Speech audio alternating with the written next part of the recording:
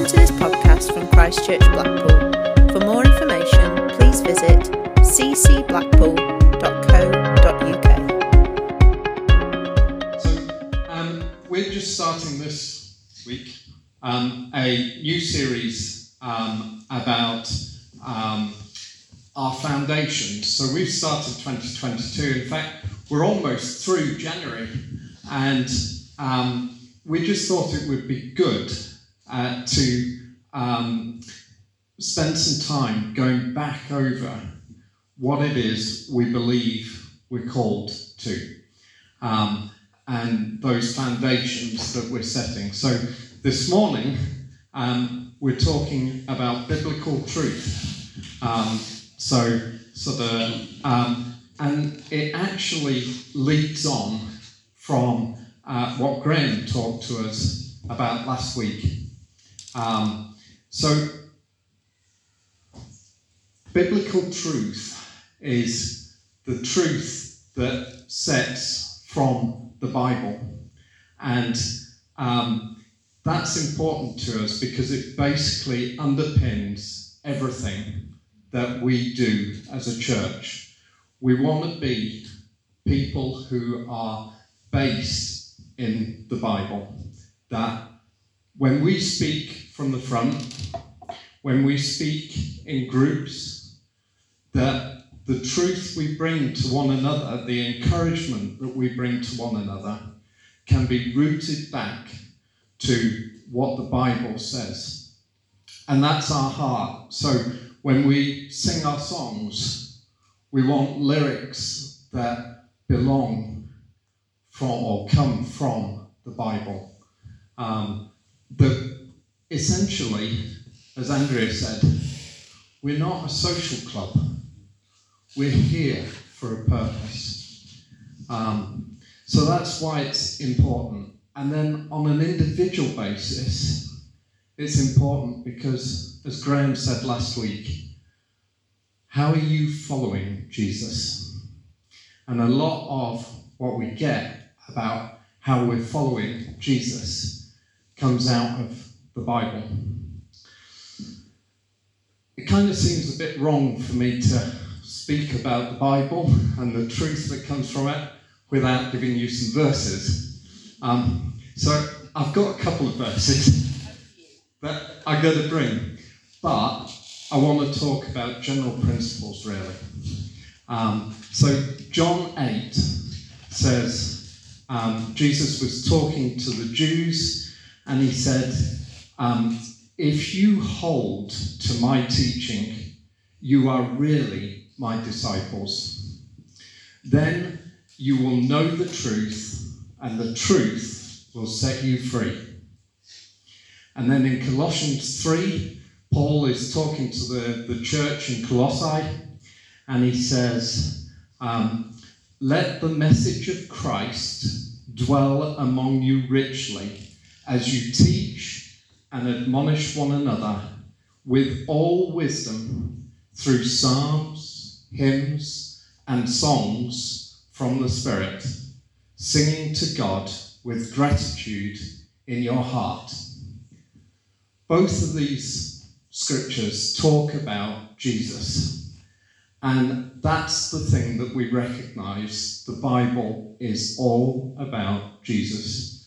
It's about who God is, that he sent his one and only Son to come to allow us to be set right with God.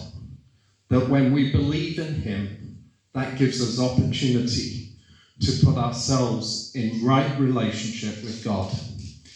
And that is what the Bible grounds us in. So, the Bible. I did mean to bring my Bible along. So, and I then forgot to do it because we live in an amazing world, don't we? We live in an amazing time where we have the Bible on our phones, on our computers. We can access it directly from the internet. And not only that, but it's actually translated into a language that we can read. we don't have to spend time learning Hebrew and Greek, but we can actually read it in our own language. But so often we talk about the Bible and we say it's a book, but actually it's 66 books that have been put together into what we call the Bible. Actually, they aren't books either. They started life as scrolls. And so that was how they were passed around. They were carefully copied down and sent around the world, as it was known then, to encourage people. But the thing is, not everybody could read. So the Bible was written in a way that it can be memorized. And that is one of the things, that it's designed to be read aloud. So when we meet, part of what we should be doing is reading the Bible out loud. When you're sat at home encouraging yourself with God, read the Bible out loud. Don't just read in your mind, but read out loud. Because that's the purpose of it, is that there's something that happens when you read Scripture out loud. I'm already up against time, so I'm going to have to rush along. But the Bible was written, these 66 books were written by about 40 authors. So there's about 40 people who have written down, taken care to write down what God has said. But that's the whole point. There is one author behind it. That's what we believe, that God orchestrated the writing of those books. And so it is him who is behind those 40 authors. It's he who wrote those words, and it's those words that are precious to us. So we've got about 66 scriptures that we have sort of brought to us and assembled into our Bible. But so often people in the world will go, well, it's a historical text. It tells all about how the Jews sort of walked away from God, and then they would come back to God, and then they'd walk away from God, and then they'd come back to God. And it's about the trials and tribulations that they went through. And so often it's just seen as a piece of historical text. It's a biography about the Jewish nation. But actually, it isn't. It's 66 books that have lots of different purposes. You see, some of those books, yes, they tell that historical context, but they also tell about a purpose behind that context. So it's not history as we might look at it, of this event happened, and then that event happened, and then that event happened, and then that event happened. But actually, some of the authors go, this event happened, and this event happened, and this event happened. And what you can see is that they all come together and they speak about Jesus. They speak about the Messiah and how he came to die for us, to rescue us and put us back into right relationship with God. Then there are some that are letters. Some of those scriptures are letters. And those letters go to personal people. So sometimes Paul wrote to Timothy to pastorally encourage him. And then there are other letters that are written to corporate churches, to a people. And so we get the letter of Colossae, produced Colossians. That was Paul's letter to the church there. And so you get these different things. There's laments in there. Scripture about crying out to God, about the pain of situations. There's what the world would recognize, the legal stuff, the rules, the regulations. That's in there. There's wisdom literature, how to live in a right way, a godly way. There's poetry, songs, psalms. There's also prophetic word that comes.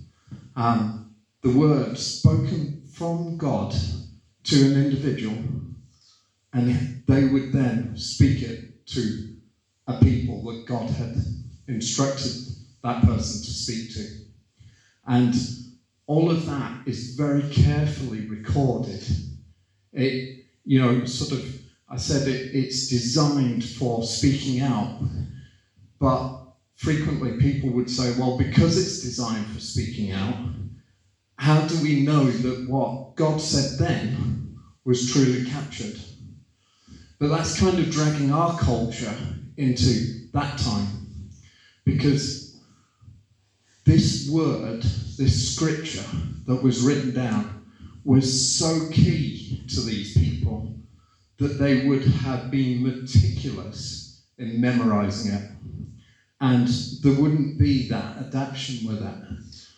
And so what is written down, we can be confident is what was spoken. So there's prophetic word. There's even stuff about dreams. You think about Revelation and you think, I don't get it. Some of the stuff in Daniel, I don't get it. Because it's dreams, yeah? Why am I telling you all of this? It matters because it's the Bible, but it matters how we read it.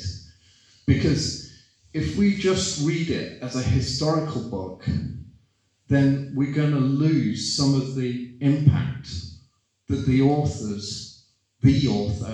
intended us to grasp. That there's an importance to understanding what God is driving at. And the way that they interpret history isn't the way that we would necessarily interpret history.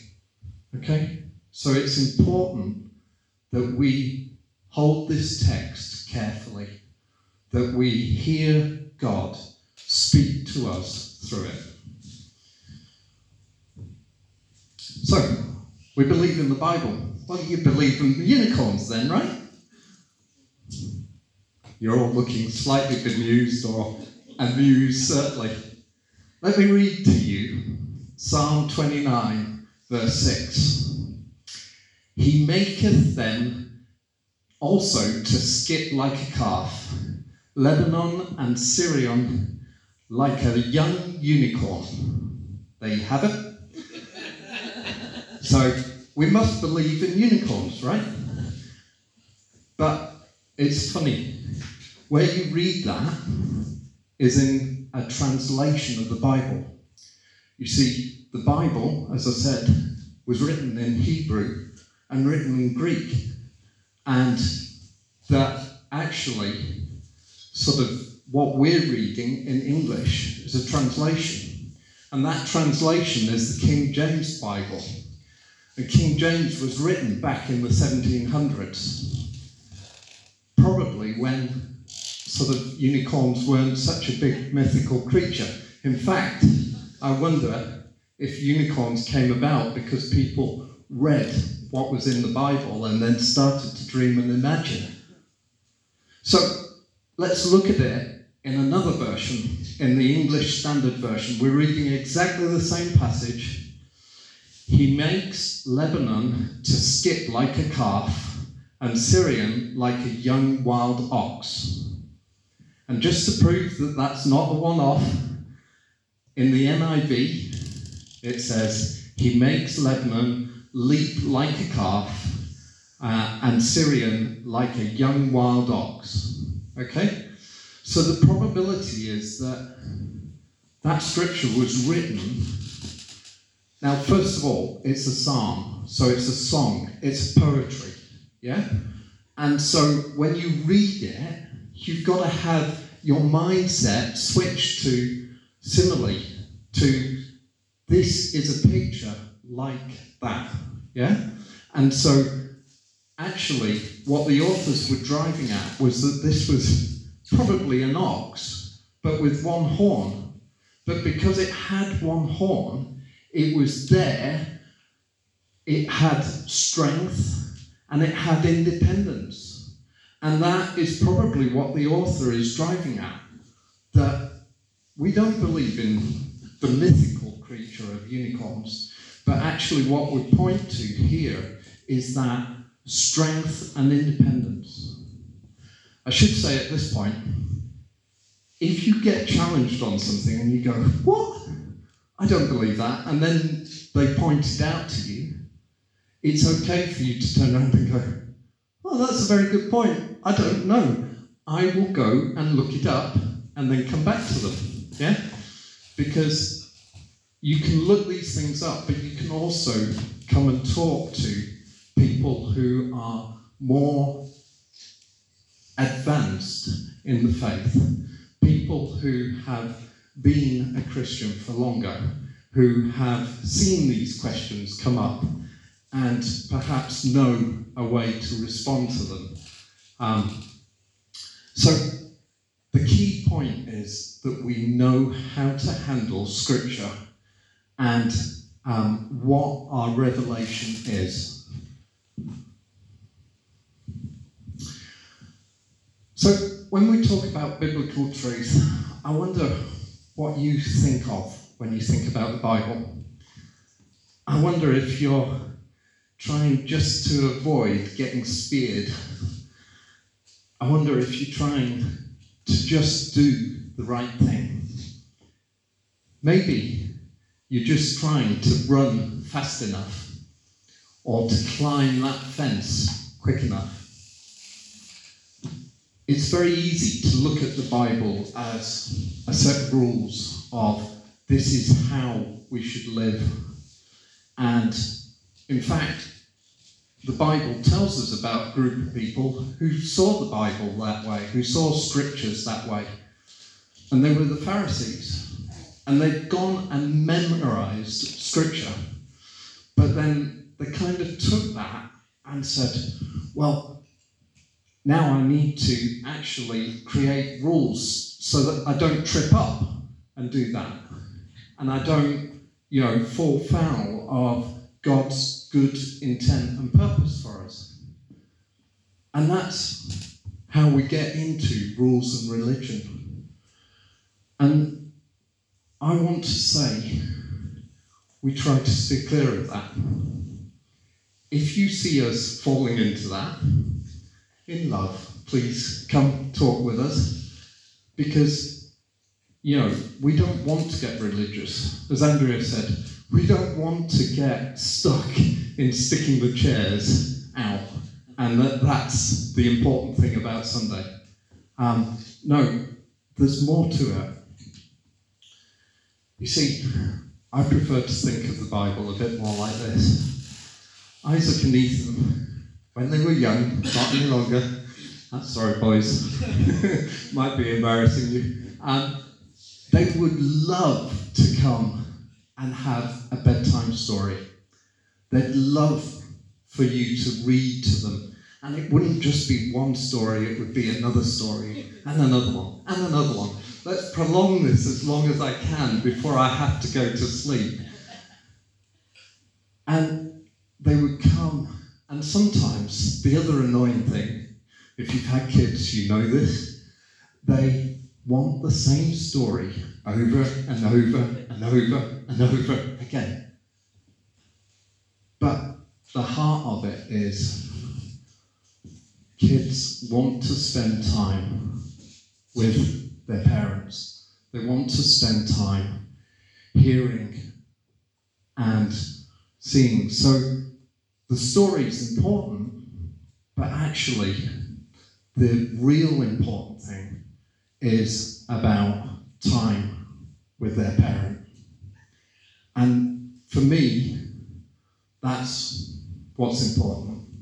When we read the Bible, yes, the story is interesting and we might laugh or we might cry and we might sort of think, God, I'm stuck in this situation. And I read here that the Israelites were stuck in the desert for 40 years and oh my God, you're not going to hold me here for 40 years, are you?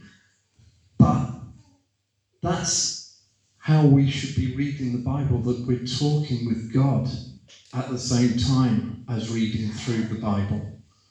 That Scripture should capture our hearts, but to join them to God's heart. See, the story sparks your imagination. Coming back to that question, how do you see biblical truth? It's amazing. Andrea, she didn't know what I was going to speak on, and yet the word she brought is we're here for purpose. My challenge was, as a kid, about 12, 13, I used to go swimming, and I had got all the badges, I'd done everything, I was doing it every week, going and swimming lengths, getting right, and I'd even got to the point where I was ready to do my life-saving course, my bronze medallion, and to do that, I'd learned to swim with my clothes on. If you've ever tried swimming with your shoes on, it's really weird, really difficult. I'd learned to dive, go and pick up bricks off the bottom of the pool. I'd learned to coil a rope together and throw it in to catch sort of somebody and drag them to the side. So I'd done all of these things and I was ready to do the badge. But the problem was, the badge, the certificate, I could only do when I was 15.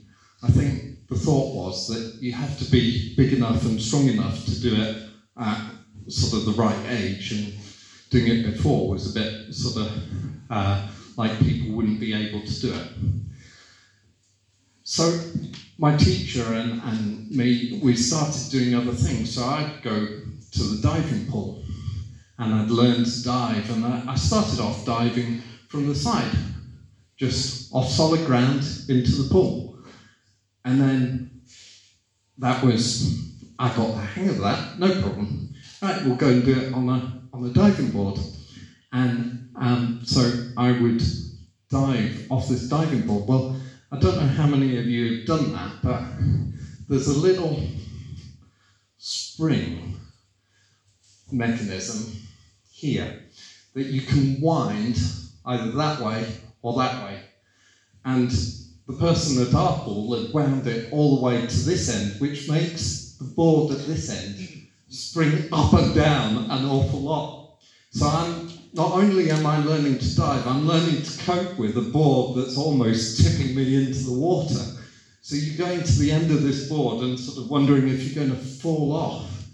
And then you're also thinking, is this board going to snap under me? Sort of, am I just going to land in the water? And then you learn to actually cope with all of that and to use the spring to bounce into the water and jump up. And you learn how to dive from that. And then once you've done that, it all becomes a bit mundane. So we go onto the 5-meter board and we go and try that out. And that's really exciting, that's quite high. And it's still got this springboard and you can sort of bounce even further. And what you learn is that sort of the further you have to fall, you have to adjust your methodology, your technique, in order to dive. And so you actually pitch sort of as though you're going to dive further away, the higher up you get. Because otherwise you end up going into the water like that and create a huge splash, which is hilarious, but sort of not what was intended. And after you learn the 5-meter board, you go, I've got this. Young lad, 12, 13-year-old, I'm going to go up to the 10-meter board. Now, the 10-meter board isn't a board, so to speak. It's just an edge that you jump in from. And you get up to the top. 12, 13-year-old. Oh, my word! Look behind you. No. Definitely not going down the steps, not down the ladder, not going to be a chicken. I'm going to jump in. Dive in from that height. Not going to try that, but I'll jump in. I jumped. And if you haven't done it, my advice to you is point your toes when you enter the water. But these are things that you learn as you're learning to dive. Why am I telling you this long-winded story? Because the Bible is intended to be our springboard. It's not intended to be that sort of running out the way of the bull, but it's intended for us to spring into life, to jump in. And that's what we're purposed to do. That when we read the Bible, it's meant to give us faith to look to what God is doing. That we're meant to find God, our Father. And then we're meant to find, as Andrea said, our purpose, what we're here to do. So, the challenge for this morning, if you don't remember anything else, just challenge you. Are you hearing the behind you? Yeah? So, I'm about like I practiced it right. Okay, so quickly skip through this. One of the things that the Bible teaches is that God is love. And Graham Manns asked us last week, what are you doing to follow Jesus? If you just look down at yourself, at your belly, navel gaze, God created you. He is passionate about you. He loves you. And he longs to spend time with you. All of this is contrary to what we read, what society tells us, that God created you. And he didn't create you just to leave you out there. He created you and wants you to be with him. He wants to spend time with you. That's where we find our purpose. You see, when we spend time with God, he longs to show us new revelation. Contrary to opinion, being an academic, I don't know everything. Yeah? Thanks, Adam, that's perfect. And you know what? God has new things to show me. When I was saying about unicorns, yeah? It amazed me because sort of when I first heard that Christians believe in unicorns, it's all fairy tales. Actually, you go, no, I don't. And then you have to reason why. But that reasoning comes through relationship with God, that we learn to learn things from God. Second thing, just look around. He has put you into a church, not into a building, not a place where we come to get nice swanky worship. Thank you, John. He has put you into a church, into a people that he's building together. And the question is, now the rubber starts hitting the road, because what are you doing to follow Jesus? Jesus is love. That was what he demonstrated, was that it's very easy to serve yourself. But I love seeing it when people come and see Clem sat down and they go, Clem, would you like a drink? Let me go up and get you one. Yeah?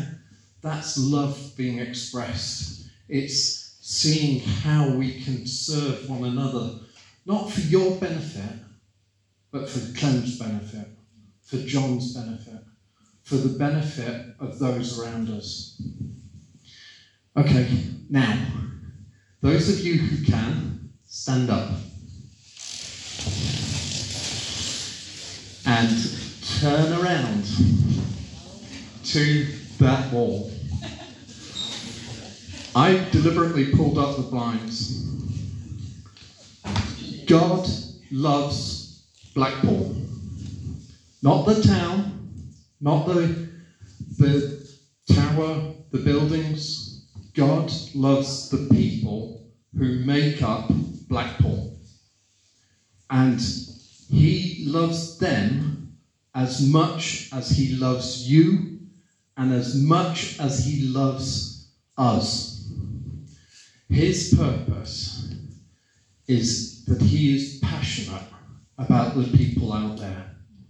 He's longing for them to hear about him, to be people who come into our presence and experience him. You can sit down. But here's the challenge. What are you doing to demonstrate to the world out there what Jesus did for them? It's that opportunity to go and speak with your neighbour. Not to speak necessarily overtly about what Jesus has done, but just to love them.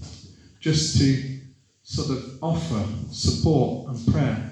And when they ask why you're doing that, because believe you me, it's unusual in our society for us to worry about others and not be out for ourselves. When you do that, they'll ask you, why are you doing that? Why are you always positive? That there, speaking to myself here, that there is an opportunity to say, well, it's because of what Jesus did for me.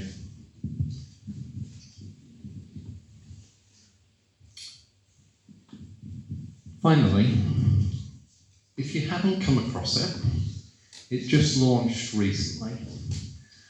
I want to plug the Bible Project and their app. This is an app designed to help you read the Bible. It sets the context about the types of books in there, the types of literature, and it also talks you through about how to link things together, how to, I read something about sort of trees, and let's link through. I read something about meals. Let's link that through. I read something about Jesus and what he did to meet with people. Let's link that through. And all of these things will come up.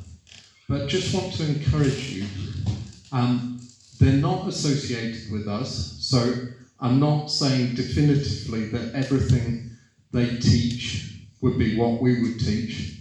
But thus far, I haven't found a thing that I would disagree with. And it has helped me enormously to work through and see things that I hadn't seen before.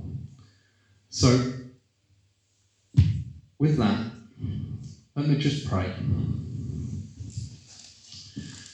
Father God, we just thank you so much that you are a speaking God, that you've spoken to us throughout the couple of hours that we've spent together in your presence. Lord, I thank you that just as John, Ben and I prayed this morning, Lord, you have been with us, you've delighted to be with us, and you've passed on your heart.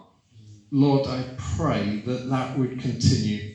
Lord, I pray that we would be a church that springs from your word into the life out there, that we're a church that reaches out to the people you love out there.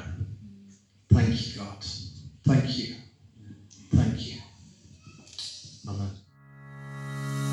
Thank you for listening. For more information, downloads and podcasts, please visit ccblackpool.co.uk.